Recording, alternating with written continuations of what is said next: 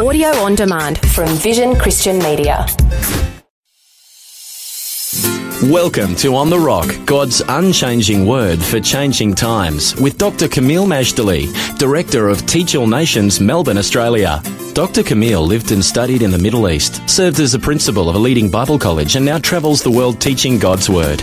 He has an extraordinary knowledge of the Bible and a dynamic ability to make God's truth come alive in a real, practical way. This episode of On the Rock will give you keys to survive and succeed in the days ahead by hearing and doing the words of Jesus. It is the beginning of the New Testament, and it introduces to us the most wonderful person you could ever meet. His name is Jesus.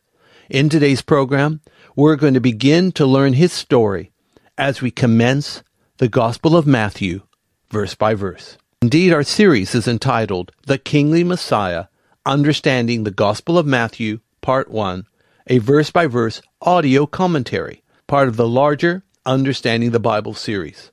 I really look forward to walking with you through Matthew. We learn so much, we are blessed so much, and we will grow so much as we take God's Word and put it in our hearts, because when we do, we cannot sin against God, we cannot walk in the darkness, we cannot be on sinking sand because we're on a rock, we cannot fail God when the Word is a lamp to our feet and a light to our path. I call this particular lesson Thankful Salutation. It's about the coming of Jesus and all that he represents. It's really the beginning of his genealogy. So perhaps let's even just call it the genealogy of Jesus. And we're beginning chapter 1. Chapter 1 is entitled Genealogy and Birth of Jesus. One thing I want to stress as we learn about the birth and genealogy of Jesus, we need to also remember that the conception is miraculous. The birth is normal. And indeed, so is the pregnancy. As far as we can tell, it was very much a divine act, but also a normal human thing too. The pregnancy, birth are normal. The conception is supernatural. And there's reasons why God did it that way, to make Jesus the unique person that he is, yet able to identify with all of us. After all, he walked under the same sun, breathed the same air, experienced the same temptations as we all, yet he's without sin. So we have the genealogy and birth of Jesus. And this particular program, we're going to focus on the genealogy. We will deal with verses 1 to 17 here in the Gospel of Matthew. And it starts out, the book of the generation of Jesus Christ, the son of David, the son of Abraham. In this genealogy, I don't expect you to remember or identify with all the names, but some names you will identify with. And I want to point out something else, very amazing, that in this genealogy, which is very Jewish, although Jewish people aren't the only ones with genealogies, is that normally you only hear of the male descendants of the particular individual.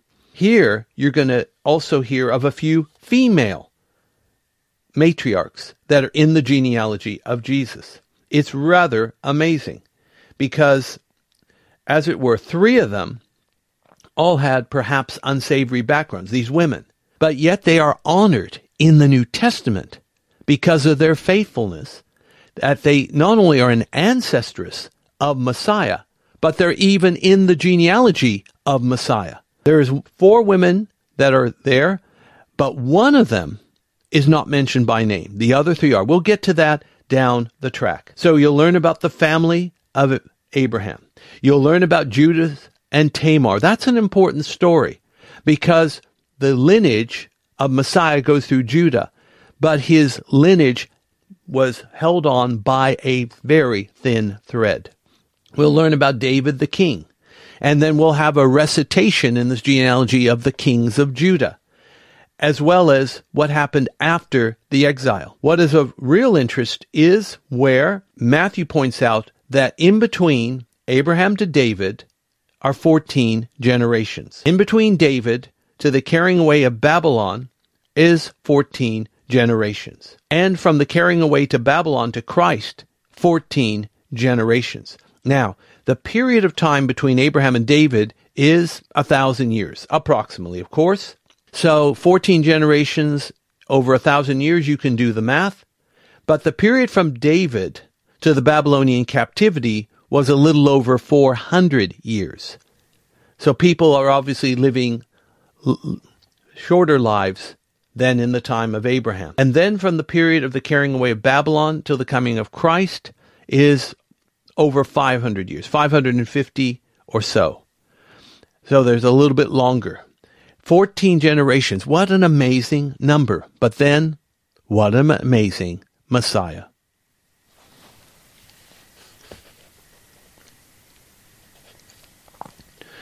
All right, it's time to read the entire section, or actually what I may do, because it's a genealogy. Let's look at it part by part. Rather than reading the whole thing, we'll do it bit by bit, since we have 17 verses here to cover. The book of the generation of Jesus Christ, the son of David, the son of Abraham. This is the beginning of the Gospel of Matthew. It is about the book of the generation of Jesus Christ. We are about to hear his genealogy, but also we're going to hear the story of his wonderful birth. He is described as the son of David, meaning he is the Messiah, the anointed one, the anointed of the anointed. As I often say, he's anointed unlike anybody else. Anointed a prophet like Moses, anointed a priest like Melchizedek, anointed a king like David. Hence, he's not just another anointed, he is the ultimate anointed son of David. And he is called the son of Abraham, which means he's the promised seed who will bring blessing to the world, as per Genesis 12 and verse 3. Then in verse 2, it says, Abraham begat Isaac, and Isaac begat Jacob, and Jacob begat Judas and his brethren. Judas is the same as Judah.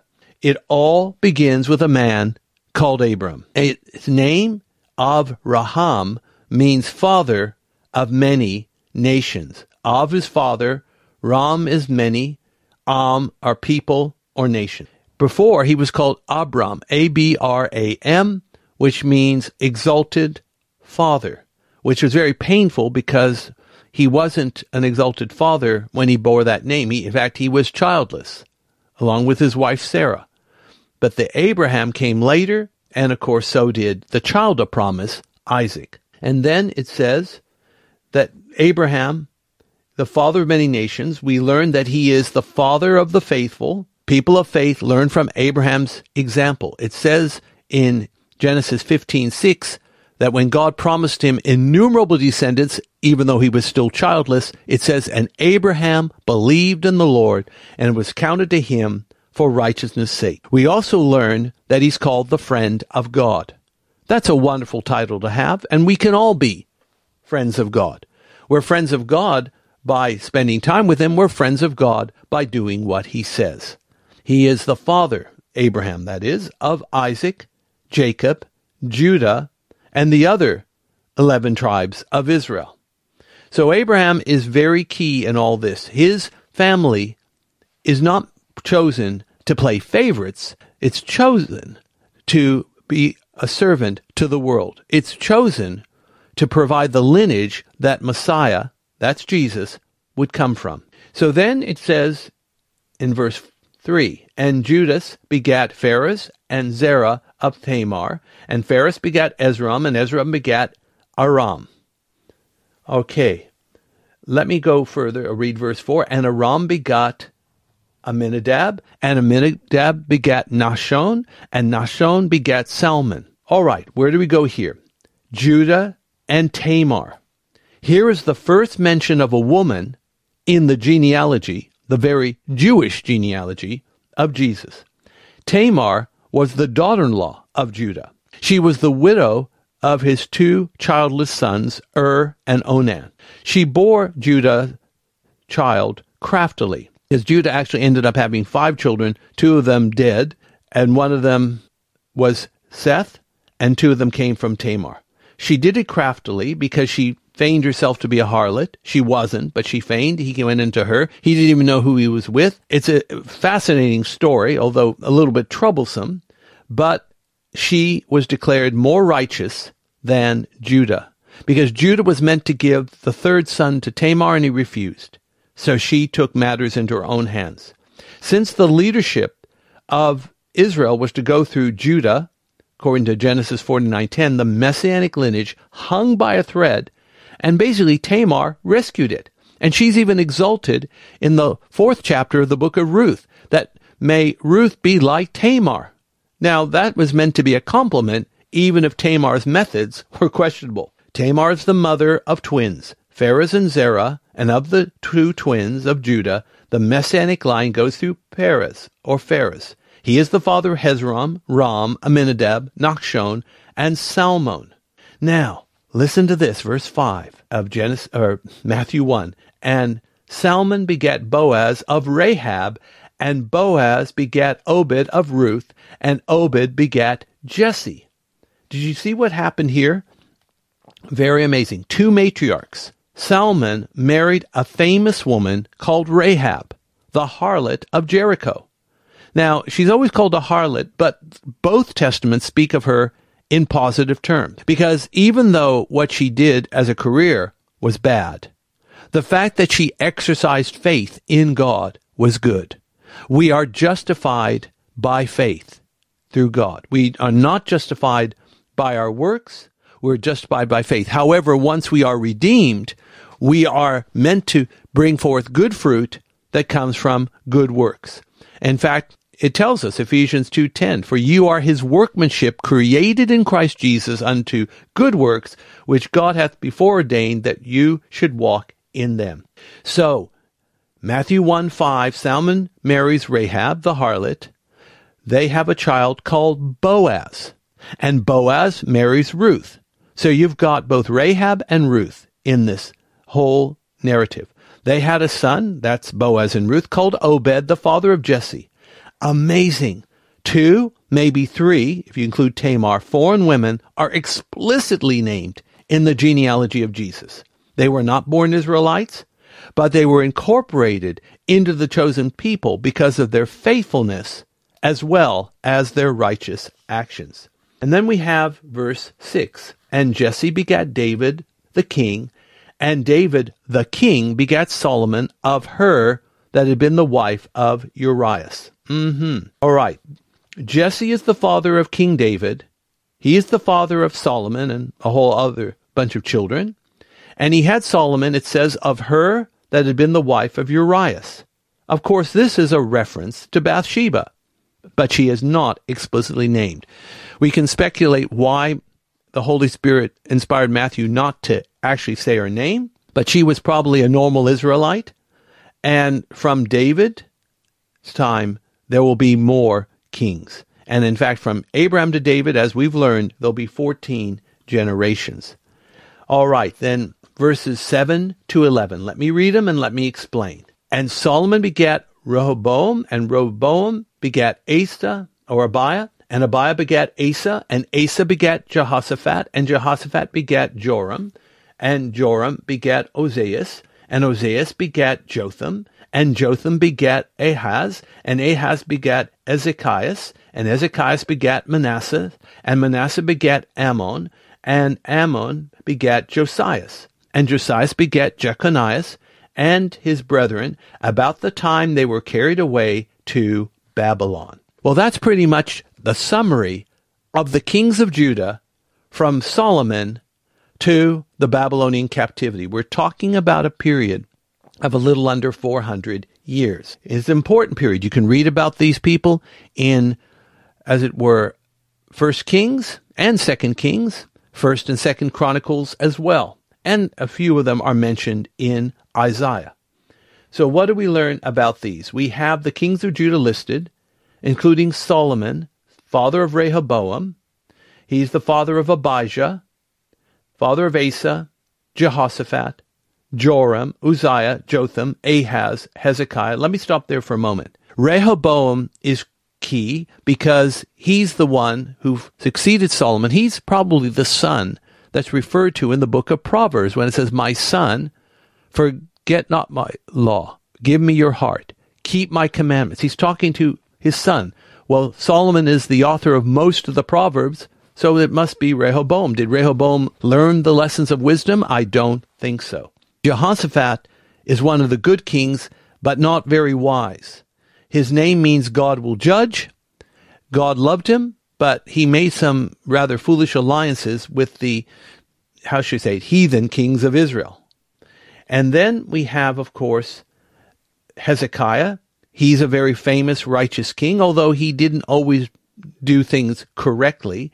The Assyrian siege that engulfed him and was described 3 times in the Bible was spawned by his actions not to pay his tribute. He basically thought he would take matters in his own hands, and his fingers got burnt. But thank God the Lord delivered him and Judah and Jerusalem from Assyrian captivity. Then you have a very wicked king, son of Hezekiah, called Manasseh, and an equally wicked king called Ammon, son of Manasseh, who is the father of King Josiah, who is an amazingly wonderful king, although he starts his kingship as a child. Then he's the father of Jeconiah and his brothers around the time of the Babylonian captivity. That's another 14 generations. Let's look at the last verses here in our segment of Matthew chapter 1, verses 12 to, 17. "And they that were brought to Babylon, Jeconiah begat Sealtiel." These are not kings anymore. These are leaders, but not kings. Sealtiel begat Zerubbabel, and Zerubbabel begat Abiud, and Abiud begat Eliakim, and Eliakim begat Azor, and Azor begat Zadok, and Zadok begat Achim, and Achim begat Eliud, and Eliud begat Eleazar, and Eleazar begat Matan, and Matan begat Jacob, and Jacob begat Joseph, the husband of Mary, of whom was born Jesus, who was called Christ. And then it says here, after Judah went to Babylon, Jeconiah was the father of Shealtiel, Zerubbabel, Abiud, Eliakim, Azor, Zadok, Achim, Eliud, father of Matthew, father of Jacob, and Jacob is the father of Joseph, who is the husband of Mary, and under him was born Jesus. The last verse for our lesson, Matthew 1:17. So all the generations from Abraham to David are 14 generations. And from David until the carrying away into Babylon are 14 generations. And from the carrying away into Babylon unto Christ are 14 generations. Why all these names? Does it matter? Yes, it matters. Every word of God is pure. These guys existed. They're historical figures. And out of them comes amazing things. Some of them, of course, notorious. Some of them are honorable. But they're all part of the picture leading to the coming of Messiah. Remember to visit us at our Facebook page, Teach All Nations, Education, and thank you for liking our page. You can also go to our homepage to subscribe to the free monthly Issachar Teaching e-letter, giving you value-added communication to make you future-ready with articles from the Bible, victorious living, and current events in the light of God's Word. Let's pray. Father, thank you for the Gospel of Matthew and the genealogies. I pray you will help us to learn and to grow for what you're doing in the world today. Thank you for the lesson for life, that the immense detail of Jesus' genealogy is written to prove that he is the Christ. We thank you for this in his powerful name. Amen. Today's On The Rock was brought to you by Teach All Nations. If you would like more information about this ministry, to download podcasts, view our online store, attend special events, sign up for our teaching newsletter, make a donation to support this ministry, or to invite Dr. Camille to speak, log on to www.tan.org.au or write to us at Post Office Box 493, Mount Waverley 3149. Thanks for taking time to listen to this audio on demand from Vision Christian Media. To find out more about us, go to vision.org.au.